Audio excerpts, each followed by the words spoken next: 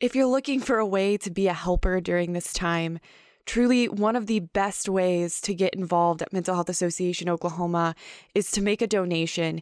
Anything will help us continue to serve our participants during this difficult time. So visit Mental Health Association Oklahoma's Facebook page and donate on the COVID-19 Relief Fund, or go to mhaok.org and hit the donate button at the top of the page.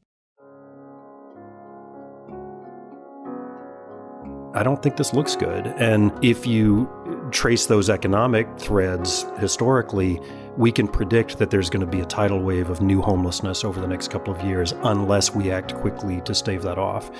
That too will impact people of color worse than it will impact white communities.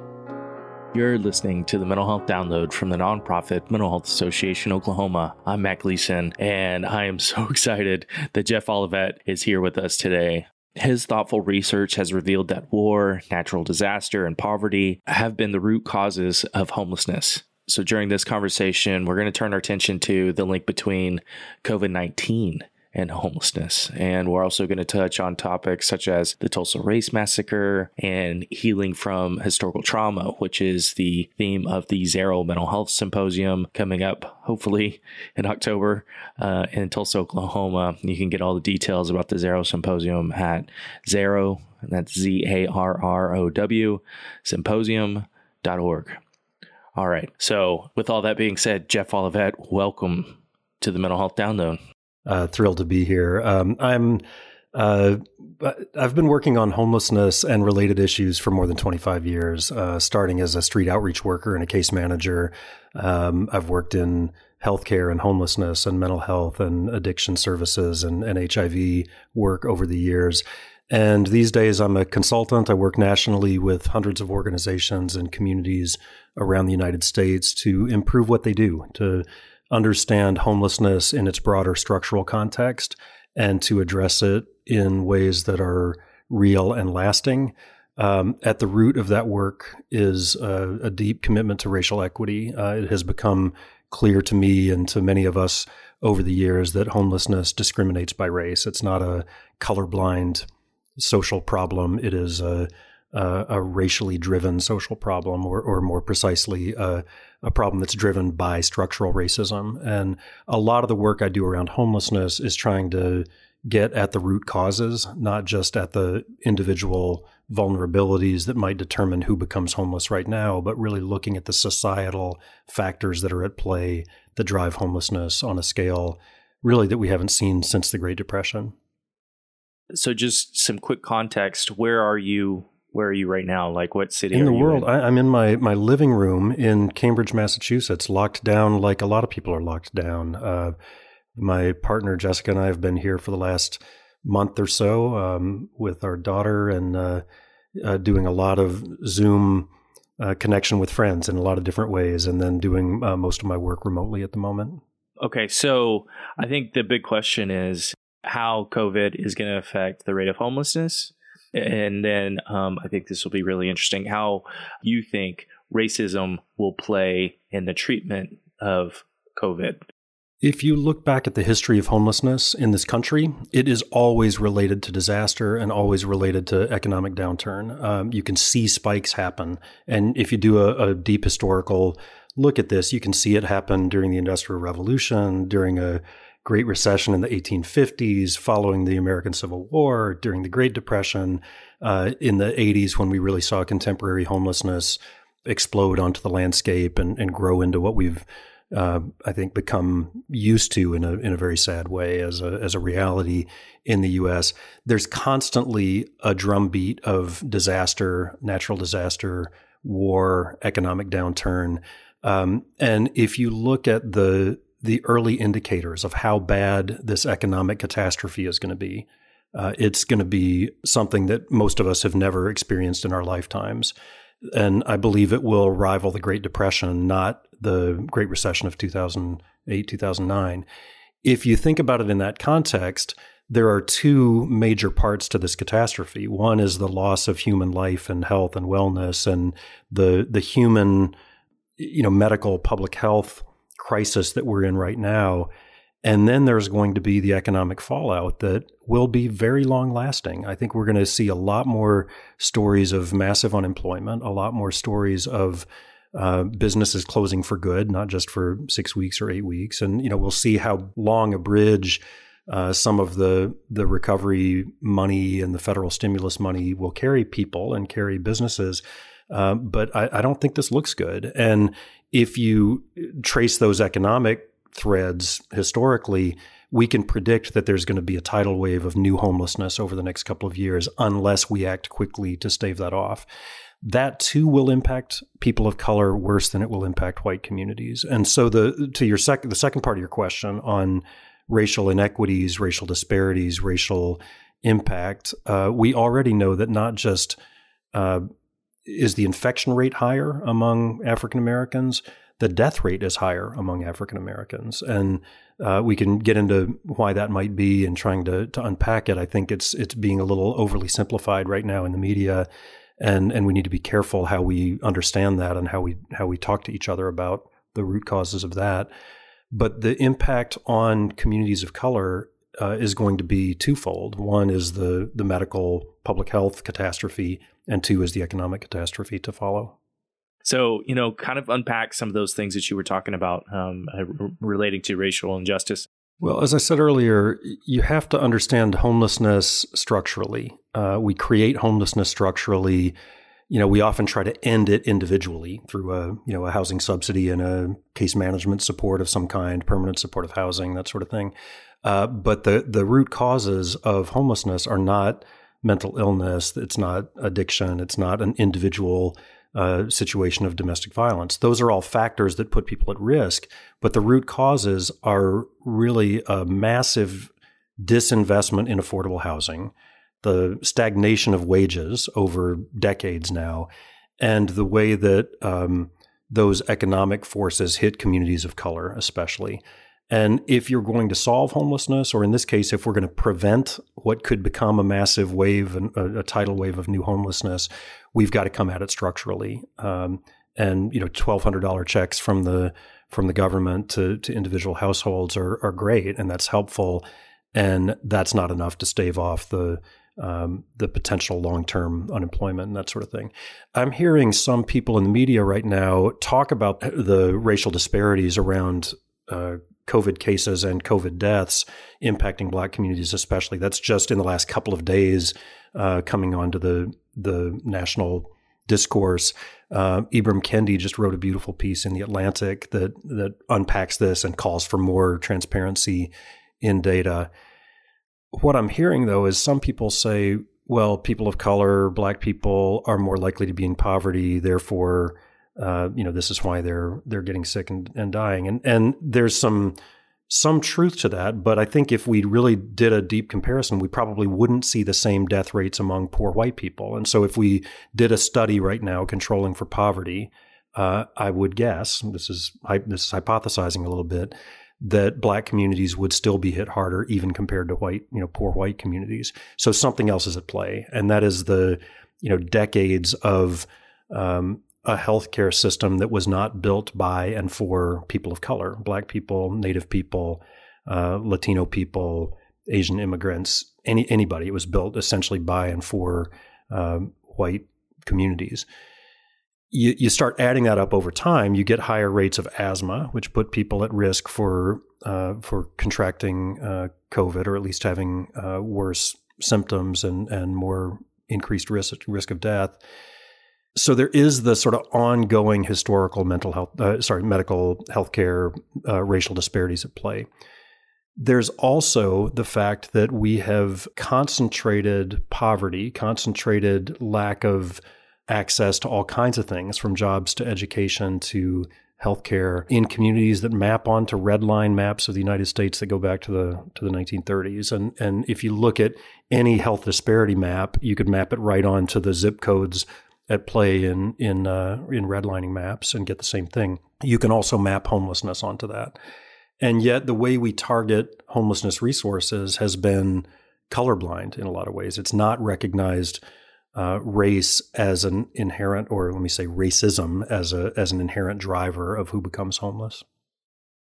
You've been a huge proponent of the Housing First model. That is what Mental Health Association Oklahoma, what we believe in and what we're practicing. We have over 1,500 units of safe, decent, and affordable housing for people who have experienced mental illness, who have experienced homelessness, people who have experienced substance use, who have been justice involved. So as you talk about solutions, let's look 5 years in the future. If you're looking back on COVID and if what you hope will, stave off this horrible homelessness crisis that is on our front doorstep right now, what do you hope is done to prevent it, and what role housing will play in that? Well, first of all, I hope that prediction is wrong, that we are able to aggressively invest in people's housing and economic stability, as well as their public health and safety and wellness. I don't think it's inevitable. I think we could, with the right choices now, prevent homelessness from increasing. If you look at the pattern of the 2009 Recovery and Reinvestment Act that put, I think, $1.8 billion into the Homelessness Prevention and Rapid Rehousing Initiative, I believe that put a cap on what might have become a real homelessness catastrophe. And what we saw instead was an incremental decrease in homelessness over the following years. I don't think it was as dramatic a decrease as many of us would like to see. We'd like to be done with our work ending homelessness by now. But that's one example, I think, on a smaller scale of how we were able to do some serious prevention. I think the reason that money didn't have more of an impact in decreasing homelessness was that states and cities were suffering tremendous loss of revenue and were not able to match or invest at the same level that they might under better economic circumstances. So you end up with the federal money kind of supplanting what might have been there at the state level or the local level or the philanthropic donations and things like that. So the lesson there is that you would want all of that working together: philanthropic dollars, a massive federal investment of resources in housing, in mental health care, in all sorts of supports to get people through this and stabilize them. Back to your question on Housing First, or your comment about that. I think Housing First starts with a basic belief that housing is a human right. It's not something to be earned. It's not something that needs to be tied to having a job, having income. It needs to be a given, just like we've decided that education is, just like some states have decided that healthcare is. We can make those public policy decisions. Around how I find hope in this, if I sort of step 5 years into the future and look back, one of the lessons from the Great Depression, and I think there are some other historical echoes of this, is that desperate times can shift people into different paradigms of thinking. And the economic catastrophe and the economic collapse of the early 1930s gave people an openness to more progressive public policy. That's when the federal government invested in all of the New Deal programs, the Federal Transient Service, which was a homelessness program in the 1930s, the Social Security Administration creating a basic safety net for elderly people. And then in the subsequent investment in affordable housing that we saw beginning in the 30s up through the early 1970s, before the Fed started disinvesting, we saw a 30-year blitz on affordable housing development. And some of that was public housing. Some of it later became Section 8 program and that sort of thing. But that investment in housing and that investment in ultimately Medicaid and Medicare in the 60s, Social Security beginning in the 30s, all came together to reduce homelessness from huge rates in the 30s, and unemployment rates of 25% and millions of people homeless all across the U.S., down to the point in the 50s and 60s where homelessness was not really a major public health issue. It was not, there was a little bit of homelessness. There were skid rows, there were cage motels and SRO housing, and people living on the edge, but nothing like the scale that we saw during the Depression. Nothing like the scale that we've seen over the last 40 years. The homelessness crisis we find ourselves in prior to COVID is human-made. It's based on policies that we have made. And my belief and my hope is that if we made such a dysfunctional system, we can create a better system. So this year, the Zero Mental Health Symposium, our theme is healing from historical trauma. And we've invited Dr. Cornel West to be a keynote speaker again. He's going to come back, which is amazing. The reason that we're focusing on historical trauma is that in 1921, here in Tulsa, Oklahoma, we were the site of the worst race massacre in American history. It's amazing how many people don't know this story, that 300 people of color died in this race massacre, but nobody knows about this story. You know, we had 60 Minutes and the New York Times and things like that. They realize that it's been 100 years almost. And so the national media has taken some attention here and come and wanted to tell this story that no one knows. And so how much do you know about the race massacre? Are you familiar with this? One thing I know about the Tulsa massacre was that it's been rebranded as the Tulsa Race Riots over the years, which is a way of shifting blame not from the white supremacists who massacred several hundred African American citizens onto the Black community itself, and that you can again look at that pattern through events during the Civil Rights era in the South. I'm from Alabama originally, and several months ago was at the lynching memorial that Bryan Stevenson and the Equal Justice Initiative have built, and it is a spectacular place. I would commend all your listeners to make a pilgrimage to Montgomery and go to the Legacy Museum and the lynching memorial. In that memorial, one of the counties that's represented is your county in the Tulsa. There's a tribute to the victims of the massacre there. That was one of the worst, most egregious events of the 20th century. It is one of many egregious events in the 20th century and before and since.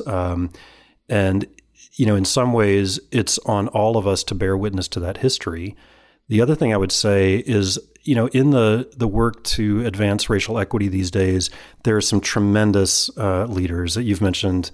Cornel West, I mentioned Ibram Kendi earlier. Many of our colleagues in the homelessness space are really pushing this work forward. Amanda Andiri, Mark Dones, Jessica Venegas, Regina Cannon. There are many folks who have really stepped up on this. Many people of color.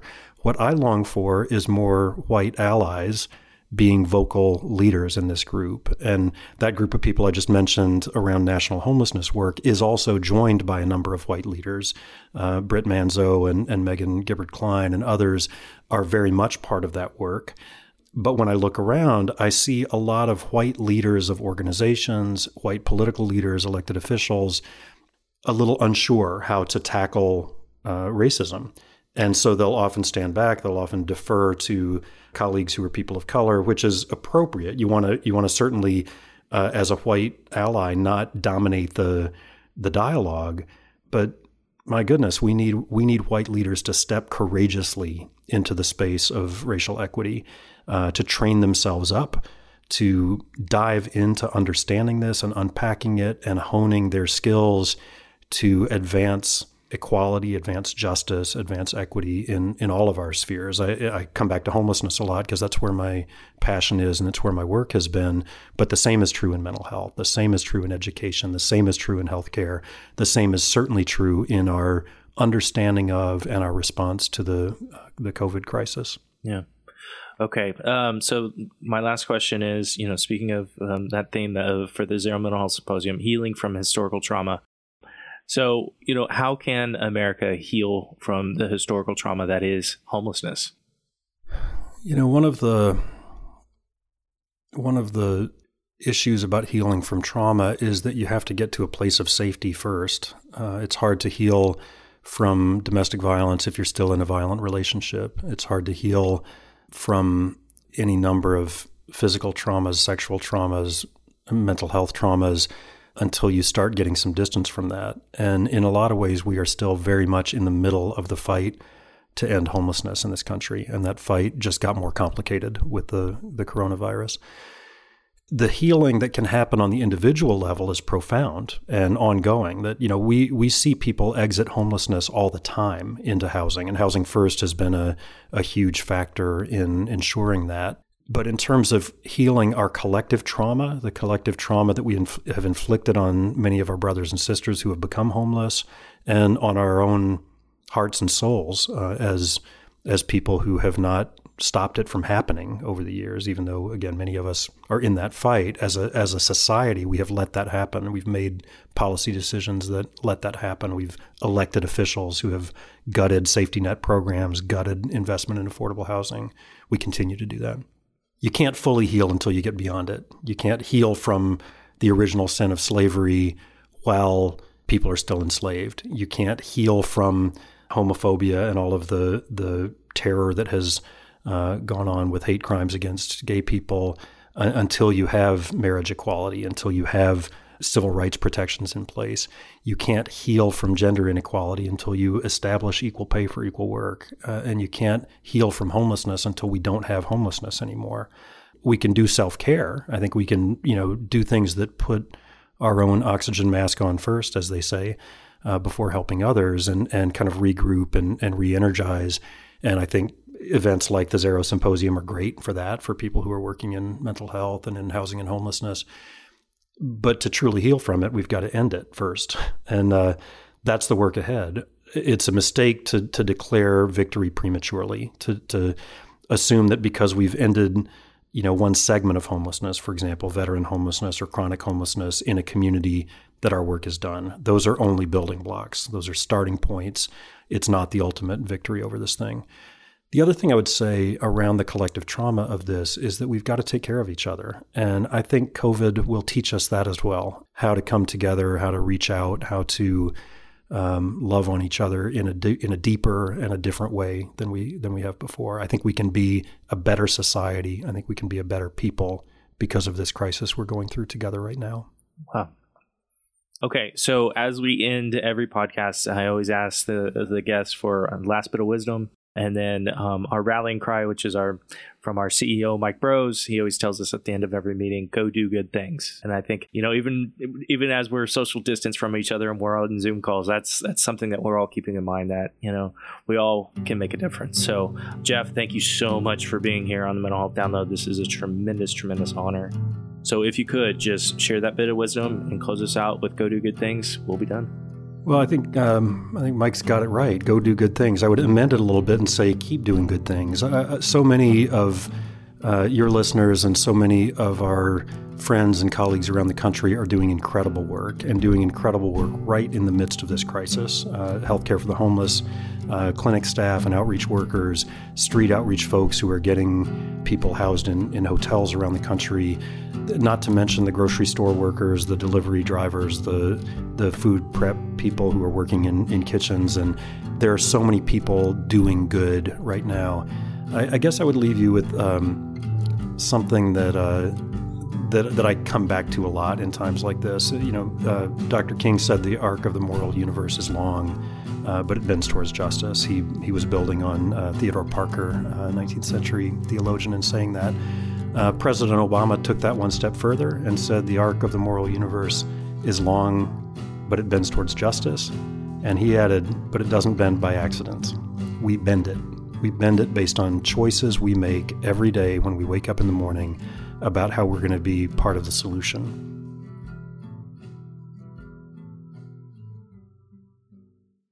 COVID-19 has impacted the people Mental Health Association Oklahoma serves every day. People impacted by mental illness, homelessness, substance use, and justice involvement. And we continue to serve the most vulnerable in our communities, but that's coming with many unexpected expenses. We have established a COVID-19 relief fund to assist us in the emergency services we are providing. Help us serve our participants in need of rental assistance, mental health care, food and shelter, and other basic necessities. Go to Mental Health Association Oklahoma's Facebook page to contribute or visit our website at mhaok.org and hit the donate button at the top of the page.